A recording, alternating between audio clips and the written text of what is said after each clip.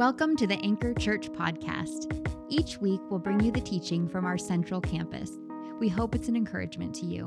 Thanks for listening. What up, Anchor? How we doing, guys? All right. Well done. I mean, you're so excitable. Clearly, you've had all the coffee you need. We have more available in the lobby.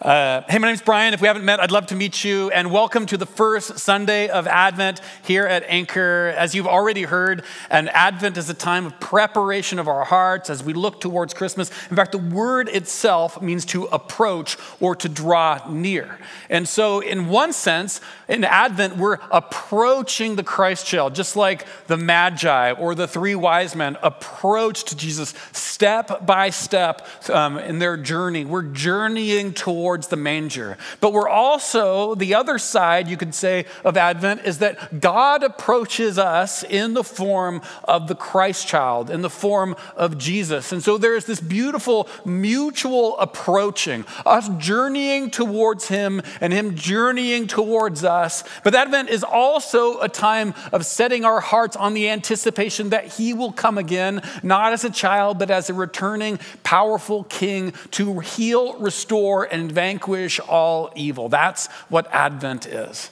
So I would just encourage you in this season, in this community, to lean into Advent as a way of preparing your hearts for Christmas.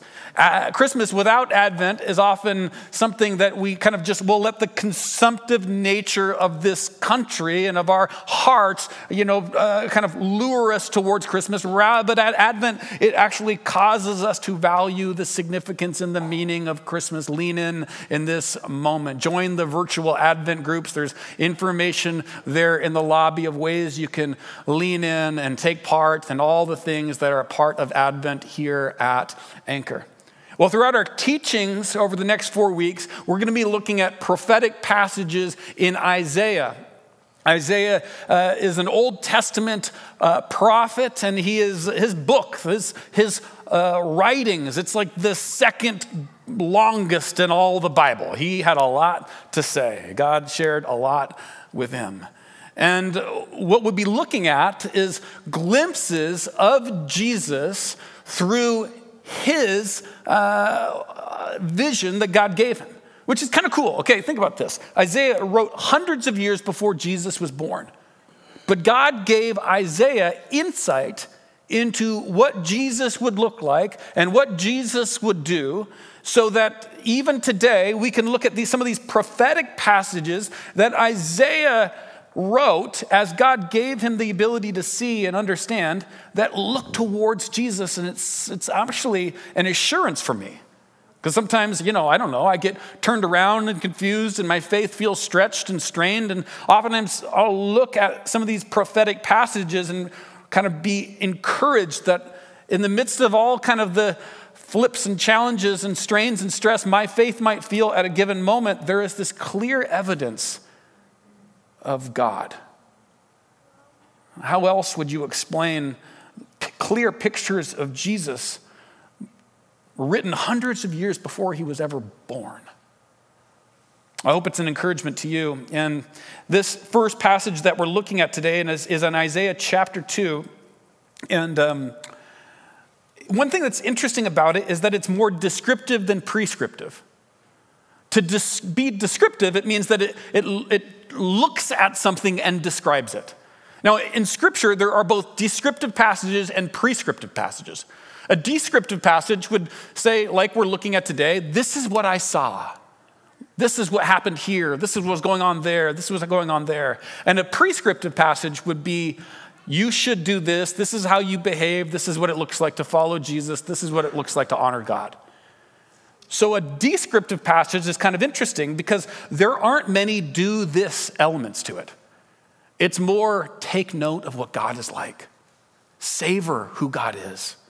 Appreciate what God is like. You could almost think about it like this. For those of us maybe that are art lovers, and if you're not, I'm sorry, just go with me on this. If you go to an art museum and you take note of the beauty in that museum, what are you doing? You're just appreciating the beauty that is there. And this passage of Scripture allows us, it affords us the ability to appreciate the beauty of what God looks like when Jesus comes to make all things new. It's a looking towards heaven and what heaven will look like. And so what I want you to do is just to kind of whet your appetite on the quality and the character of heaven. Isaiah chapter 2, verse 1 through 5. This is what Isaiah, son of Amoz, saw. He saw something. He witnessed something. God gave him the ability to see something concerning Judah and Jerusalem. In the last days, the mountain of the Lord's temple will be established as the highest of mountains. It will be exalted above the hills, and all nations will stream to it. Many people will come and say, "Come, let us go up to the mountain of the Lord, to the temple of the God of Jacob. He will teach us his ways, so that we may walk in his paths." The law will go out from Zion, and the word of the Lord from Jerusalem. He will judge between the nations and will settle disputes for many peoples. And they will beat their swords into plowshares and their spears into pruning hooks. Nation will not take up sword against nation, nor will they train for war anymore. Come, descendants of Jacob, let us walk in the light of the Lord. One of the first things to notice about this passage, to appreciate about this passage, to see that Isaiah gives us his vision of what he saw, and there's all these people, all peoples coming together towards the place where God dwells, which may not be that significant for us, but for the Jews, they were in this small area of land in what we call the Middle East today. And all around them were different peoples that worshiped different gods. And they worshiped Yahweh, the God who created all, and the God of the Bible, and other peoples worshiped other gods. And Israel oftentimes felt pretty good about themselves for knowing the right gods and passing the test on whose God is real and having all the right theological answers to all the theological questions. And Israel oftentimes felt pretty good about who they are, to the point that they wanted to exclude others, or they felt better than others because they didn't have the right answers. But in this passage, when Isaiah looks into heaven and the character and the quality of heaven, what Isaiah witnesses is that there's all types of people, all different ethnicities, all different languages, all different customs and values, and all manner of people there streaming towards the place where God dwells. It says that there's this high mountain that's exalted above all the hills, and what's meant there is that it's really clear who God is. Among all the rivals, among all the different ideas of who God is and what value is and what meaning is, at this point in history, it's really clear who God is. And everybody is streaming towards truth. Everyone. Every last one. In 2010, I led a mission trip to Haiti. It was right after the earthquake, if you remember that, if you were alive then. And I remember we went there. It was shocking. The rubble was still there months after it happened. All around, people were dealing with the pain and the challenges of the earthquake. They were still lingering, and we were trying to help out in limited ways that we could, add an extra hand and to be available as they needed it. I remember at one point we were dropped off about couple miles off the road, and we were going to be visiting with some families that were really at the epicenter of this earthquake. And all the time we were on this mission trip, something else was happening in South Africa. It was the World Cup. Now, I don't know if you know this, but every other country besides the United States is actually interested in soccer, and they call it football. I don't know if you knew that. But I remember walking on this dirt path far away from what I could imagine any type of electricity being available. And there was this small home with about 40 Haitians there, all of them wearing Brazil football uniforms. and huddled around this small television that had somehow managed to get the right channel with the bunny ears or whatever, the antenna in the right way. And they were all watching with rapt attention these two teams. And neither of them were Brazil, and Haiti definitely wasn't in the World Cup. So it's two other teams playing in South Africa. And I just remember marveling at this.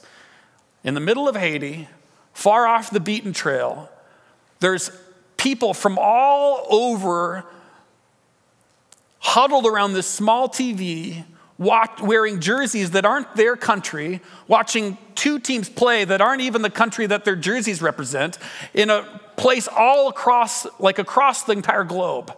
And they're with rapt attention. It was amazing, like a picture of all the nations converging at this one point through the miracle of technology. Well, again, another instructive little element for you. We're in the middle of the World Cup right now. Did you know that? It's going on in Qatar, and some of the pictures of it, of all these flags and all these shirts that signal different countries and all these smiling faces and all these people cheering. It's actually kind of a beautiful sight. Like if you watch a game, I don't know how to watch the game because I'm not that smart with technology, but over Thanksgiving we watched some highlights and these different teams playing, different countries, and then you couple that with some of the shots I've seen in the news, and it's almost like if you just look at kind of the World Cup, it almost looks like everything is right with the world. All these people coming together, and the worst conflict in the world is somebody losing and getting out of the tournament, which is a significant thing, but in the grand scheme of things, not that big a deal. Of course, there's so much happening outside the frame. There's war, and there's famine, there's poverty. But if it just looks almost like it's actually quite beautiful, just a glimpse of all humanity converging around this one thing. I think it's a shadow, maybe a vague reflection of what Isaiah saw. I mean, obviously soccer is not God, despite what somebody might think. But there's this picture of unity that Isaiah sees. There's this picture of like people coming together in a way that like stretches our imagination. Everybody. It says all peoples. Nobody didn't get an invitation.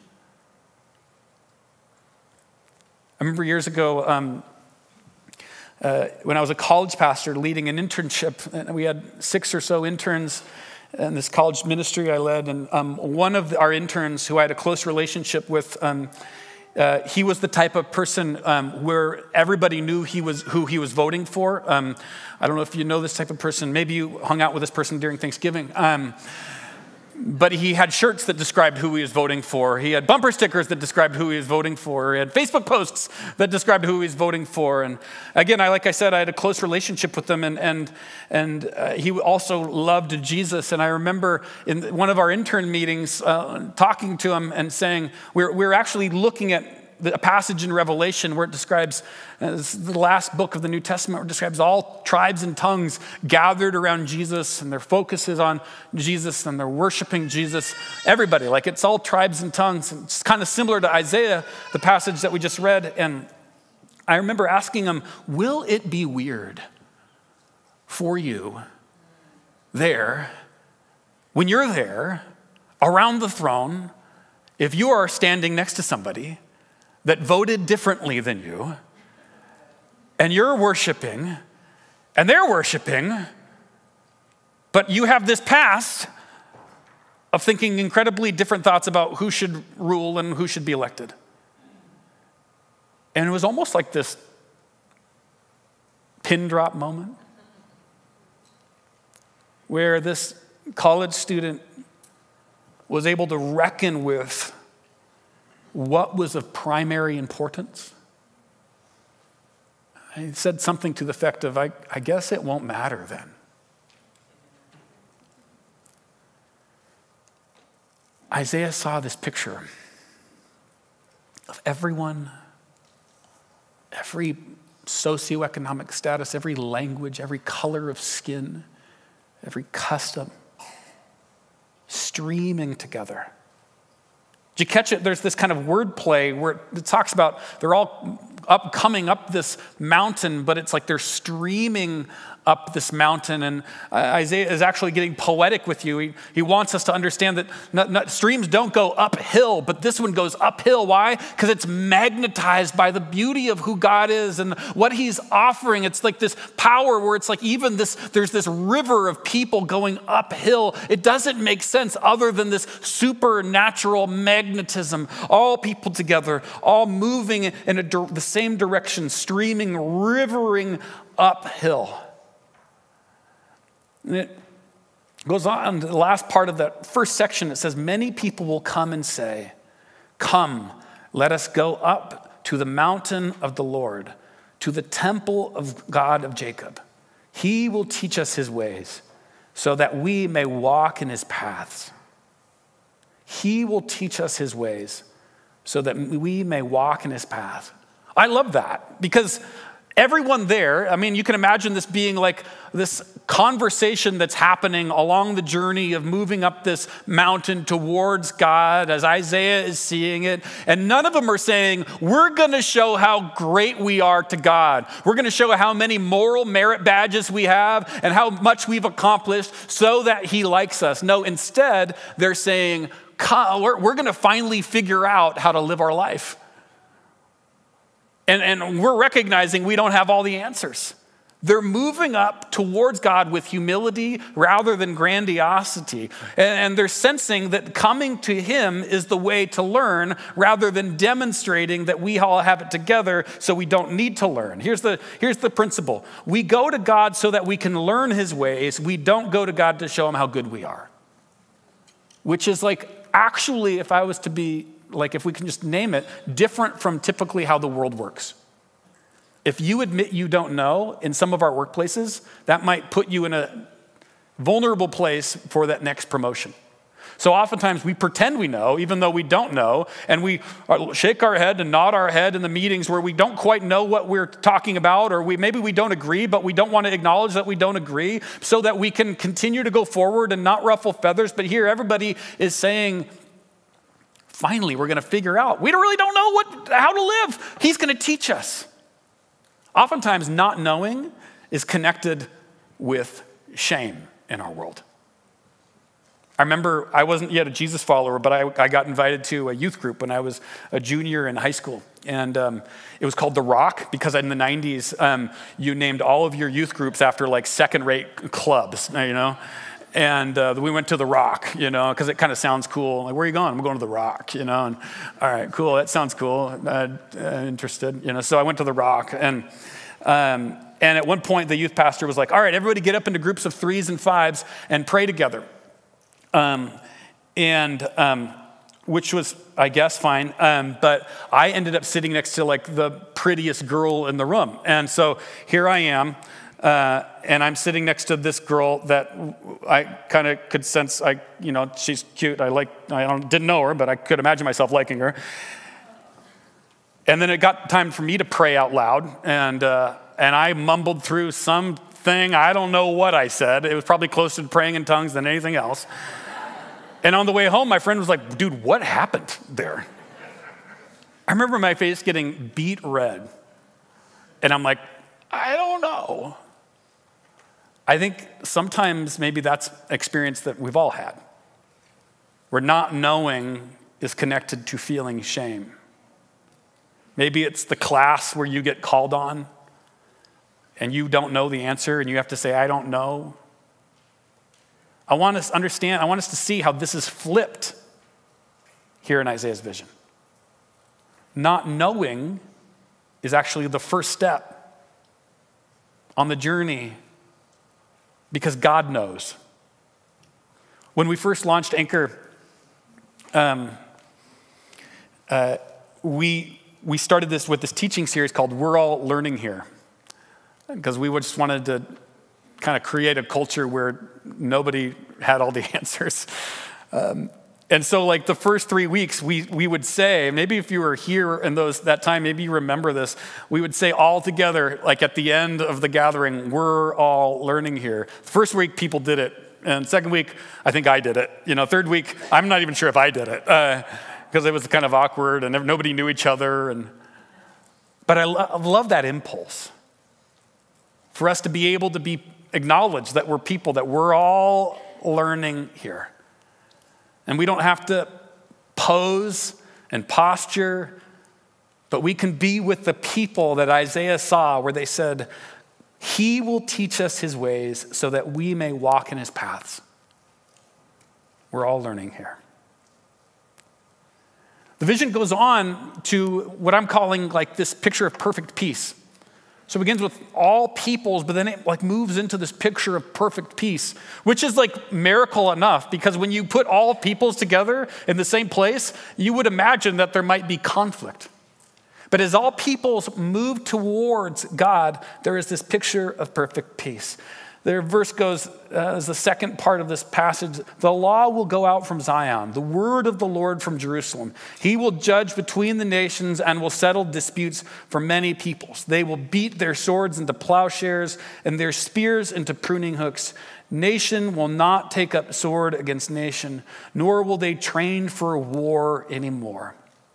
I, as a dad of a middle schooler and an elementary schooler, love the term settle disputes. I am regularly made aware of my inability to settle disputes. I thought that would be more comedic than it apparently is.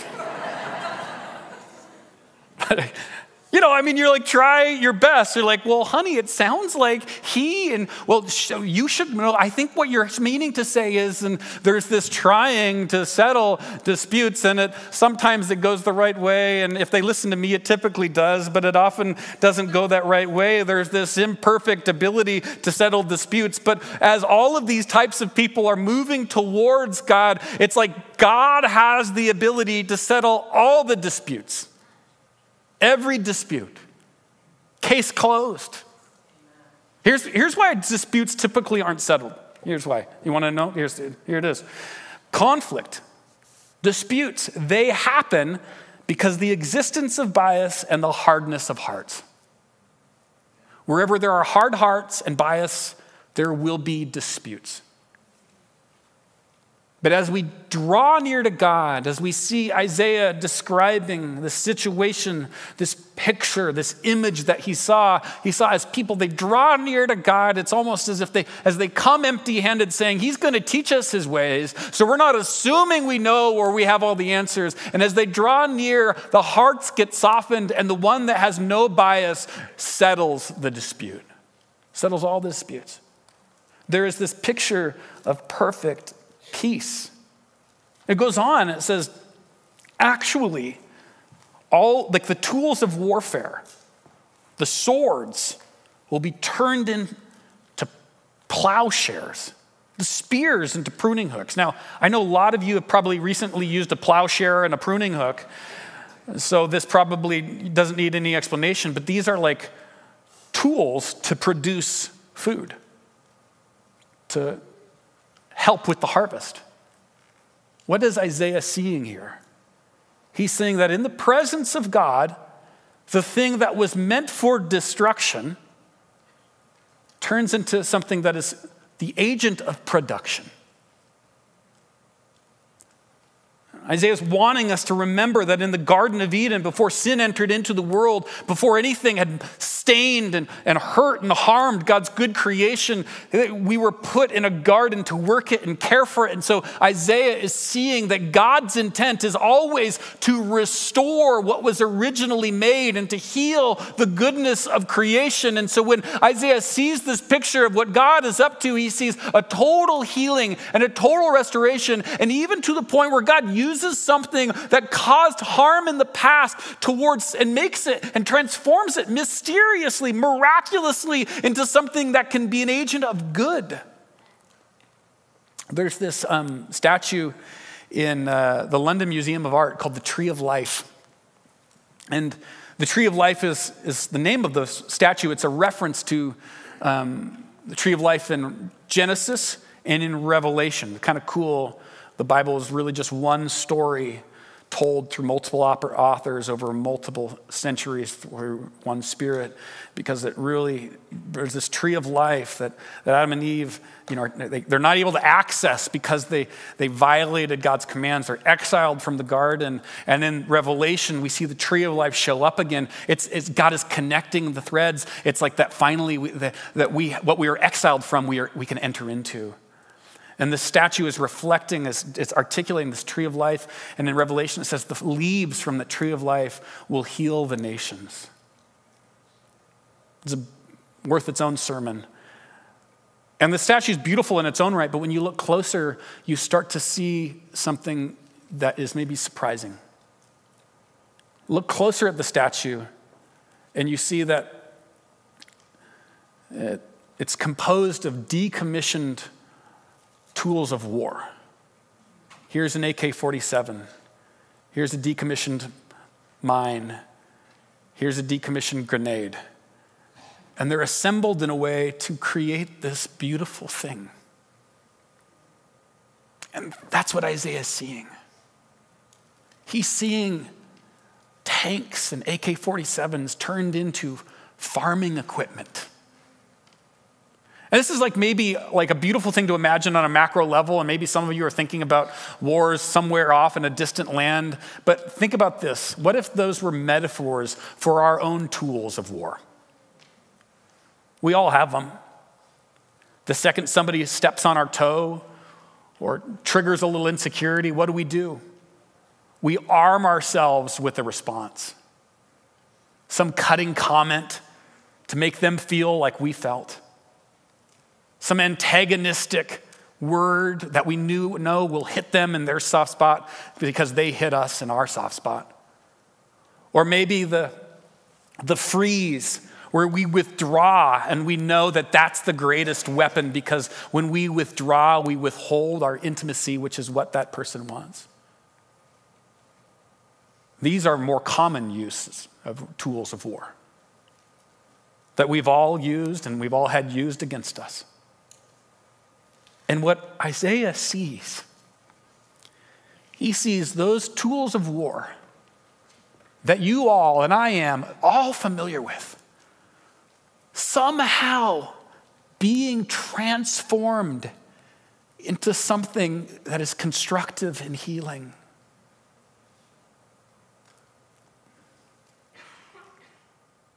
He goes on to say, it's not just that people won't fight anymore. They won't even train for fighting. They won't even run through scenarios how they can prove that they're better than the person that they know they're meeting with. They won't even imagine conversations where they end up being the winner of the argument, that in an argument that doesn't even happen. They won't even enter into training camps where the object is to fight and hurt and harm and prepare. It won't even be a thing that happens.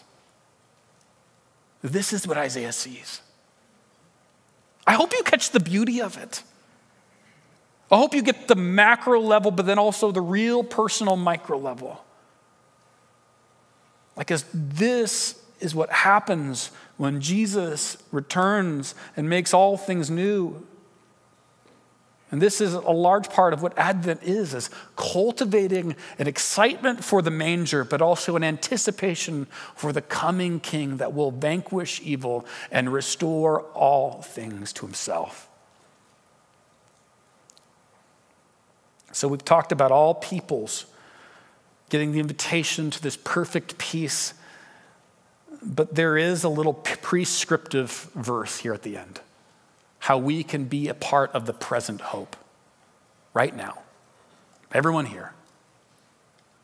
Isaiah got a glimpse of how all of us can be a part of the present hope. It's one verse where he says, "Come, descendants of Jacob, let us walk in the light of the Lord." You get this picture of, you can imagine like museum guide giving us this glimpse of like, this is how great God is. Look how great God is, pointing out all the elements, all the shades and everything that he sees. Isaiah is letting us in on this vision of who God is and what he's about and how he will transform all things. And then at the very end, he says, so you should live like this now. Let us walk in the light of this now. Don't walk in the light of something else when you've seen this light. So I guess I would give a couple thoughts here. The New Testament says that every one of us as Jesus followers are temples of the Holy Spirit. Meaning like God dwells in us. Fragile earthen vessels, broken cracks, yes, but God dwells in all of us. And as we grow in our relationship with God, as we let go of broken sin patterns and all sorts of habits and hang-ups and we grow in emotional health and discipleship to Jesus, what I would hope we would see is that just as people river uphill towards God, that we find people drawn in towards what God is doing in our life. One of the ways that we can walk in the light of the Lord now, living out a present hope in light of this future promise, is that one of the evidences, you could say, is people curiously, mysteriously drawn towards us. You are living according to a different script. You have a different life in you. You have a strength that is mysterious, that the world doesn't have. If those words have been said to you, it's evidence that you're walking in the light of the Lord. Next thing is that we would embrace maybe the humility of not always knowing. Remember they said, come, we're going to find out. We don't know. We're going to find out how to live. He's going to teach us. That rather than demonstrating the virtue of always knowing and puffing our chest up, we would play according to a different script and be able to say, I don't know, let's journey together. I think this is an example, an evidence of walking in the light of the Lord right now. And as he is the one that settles all conflict, that we might now, in our present moment, when we feel conflict, that we would bring it to the one who alone is unbiased, who can melt our hearts, that we would pray through anger and we would pray through pain, that we would give them to the one who can turn weapons into things that cause, that are able to produce and rather than destroy. This is a simple invitation that us now might walk in the light of what Isaiah showed us. The band can come on up. And I guess I've been thinking of, this message is more of almost like a painting. It's more of like, hey, take a look at this. Less go do this and this and this. It's more, look at who God is and look what God is like. And as I've been reflecting on this, I've been thinking about this picture of all people joining in on this journey towards God. And I think like there's a glimpse of that we see in the first Christmas in the manger, where we see like shepherds who were the rough and tumble, kind of rough around the edges type of people. And they journeyed towards the manger at the angel's invitation. And we see angels journeying towards the manger. We see magi making a journey of hundreds of miles towards the manger. It's almost kind of like that glimpse of Isaiah, where all people are merging and converging in on the Christ child. Well, we get to join in that journey. But the journey, as we know, doesn't stop there. Jesus is born among us, but then dies for us. And that's what we celebrate every week, so we can be reminded of God's grace that is available for you as you come forward for communion. you are a Jesus follower, whether a first-time Jesus follower or a long-time Jesus follower, you'll hear the words, Christ's body given for you, Christ's blood shed for you. It's for you, it's for you, it's for you. And as you come forward, it'll just be like similar to that picture we saw in Isaiah, where everybody in this room, doesn't matter your background, you're invited to the table. All peoples are invited to the table. There's also prayer available at the prayer stations, and you're invited to get prayer. Anything that you have a prayer need for, we would want you to get prayer for. So come to the table, come for prayer, come sing. Let's join in this journey towards the King.